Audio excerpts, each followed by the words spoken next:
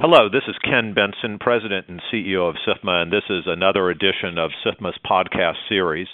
Today we're going to be talking about the U.S. repurchase agreement markets, or the U.S. repo markets, and what's been going on in those markets this week.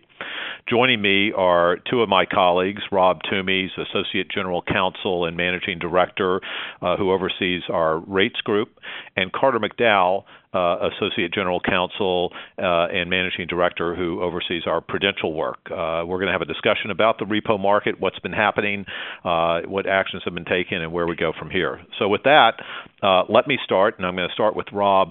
Rob, what is the repo market, and who are its participants? Yeah, first off, what a repo is. A repo basically is an exchange of cash and securities with an agreement to reverse that in the future. Basically what it is, and usually it's done very short term, it's a secured loan. And most importantly, it's an institutional market. This is not a retail market. Large institutions with large portfolios of securities that need to raise cash will use that portfolio to enter the repo market to raise cash and then reverse that back. And similarly, the cash providers in this market are large holders of cash. It can be money market funds, hedge funds, large corporate entities that want to get some short-term return on the funds in a very safe and liquid manner. And the repo market's done this for years. It has almost a $4 trillion daily turnover, and it's safe, efficient, and well tested over time to meet the needs of these large institutions. So what happened this week in the repo market? There's been a lot of press coverage. What happened? Indeed. What happened was the basic cost to raise funds in the repo market, particularly on Monday and Tuesday and into Wednesday this week, rose in a significant way. The repo market and the rate in the repo market, the rate to borrow funds in the repo market, generally tracks other short-term interest rates and had been running in the order of, say, 2.25% within sort of the FOMC's target range for the federal funds rate, and that significantly started to rise on Monday to rates for Treasury repo to almost 5%, and on Tuesday there were some even higher numbers. There were pressures put on from a number of factors, and there's some very specific to this week, particularly on Monday. Some significant liquidity providers, cash providers to the repo market, had pulled away because they had corporate tax payments that would due. These tax payments go to Treasury. Treasury deposits them in the Fed, and they're essentially outside the system. As well, there was significant cash needs for those who were settling recently sold U.S. Treasury securities, and those, again, there were payments to the Treasury. That money came out of the system and wasn't available for participants in the repo market. The other side of this, there are some longer-term trends that are impacting the amount of, cash that's available here. Some of those include, as the Fed, which had been through its QE program over time, growing its balance sheet, has over the last few years reversed that. And the result of that is some liquidity comes out of, some cash comes out of the market. As well, there's a significant increase in the issuance of new Treasury securities. And, there's more securities that require more funding and more, cash availability in the repo market. And finally, as well, there have been obviously changes in the regulatory structure, and particularly around leverage requirements and liquidity requirements for firms. And notwithstanding that they are well capitalized and have significant amount of reserves, they're not necessarily available for the repo market.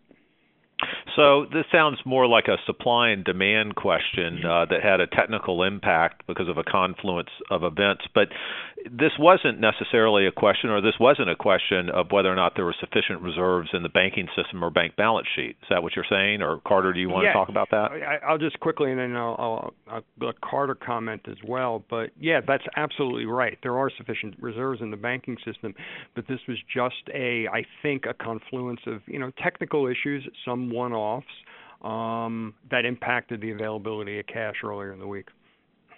Yeah, and Ken, what I would add is there's more than $1 trillion of additional capital in the system since the crisis, and there's probably 3 times as much liquidity on bank balance sheets as there had been in the past, primarily held in high-quality liquid assets. However, under these new regulations, there's not a lot of flexibility on the bank's balance sheet to use that when you have these types of ripples.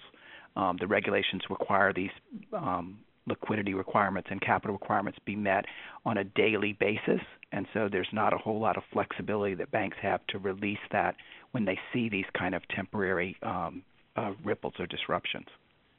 So maybe talk about short term and medium and long term. In the short term, what did the Fed do to address this week? They took several actions. Have talked about actions taking next week. Right, and significantly in the repo, the Fed uses the repo market to manage its mandate to hit the FOMC's target in the Fed funds rate, and it does that through engaging in repo transactions with the primary dealers. And this week, when the repo rate started going up, they started putting pressure on the Fed funds rate, which again is the target rate is the rate that the Fed targets. And so what the Fed did was, with its primary dealers, it instituted a series each night or each morning. It did a repo with the primary dealer community, and the levels were at $75 billion a day. These were overnight facilities to essentially inject cash into the system with the intent of, again, hitting the Fed funds rate, but also it eased conditions in the repo market and allowed more cash to get to security holders who wanted to, who needed to access that cash. So over the long run, it doesn't seem to be necessarily sustainable for the Fed to continue to be entering the market as much as, is this something where policymakers should be looking at some of these rules that, Carter, you and Rob talked about, where there is a little bit of brittleness in the system. Obviously, liquidity and capital are important to stability in the banking system, but we see where you could have other confluences like this, or maybe another period of stress related to macroeconomic conditions or whatever it may be. Is this an opportunity for policymakers to take a look? Rob, you want to jump in on what they might be starting to do next week on the intermediate, and then I'll take a crack at longer term. Yeah, because we think intermediate and longer term. Intermediate, the Fed is next week has announced this morning that they're going to be instituting a series of auctions for longer term repos rather than overnight. They're going to do some overnights as well. They've already announced that, and it's significant numbers. The auctions, the terms are $30 billion, and I think the overnights are around $75 billion. But and also a little longer term, the FOMC a couple meetings ago had announced that it was thinking of creating a standing repo facility, and I think the real crux is in the details of that, what that will look like, and whether or not there are different ways to deal with some of this brittleness. And I'm going to let Carter talk particularly around thinking about recalibrating the regulatory structure around this. Carter? Yep. So this flows right into a whole series of actions that the prudential agencies are looking at, which is to tailor the regulations.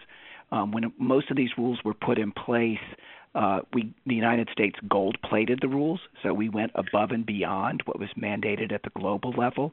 And so I think there's some discussion that's taking place now about whether or not it's time to dial that back a little bit so that you inject more of this flexibility into the system, not with the idea of trying to reduce the amount of capital or liquidity on bank balance sheets so that if we were to have another crisis sometime down the road, but rather how do we strike a better balance here so that we've got so we're not negatively impacting the day-to-day operations of these markets as we saw this week, vis-a-vis what might or might not happen in a more severe stress situation. Great. So, Carter, Rob, thank you for that. Thank you for those insights. And this is something, obviously, SIFMA will be following closely through our various committees that are involved in these actions. And we will look forward to additional podcasts on this and other topics in the future. Thank you. Thank you.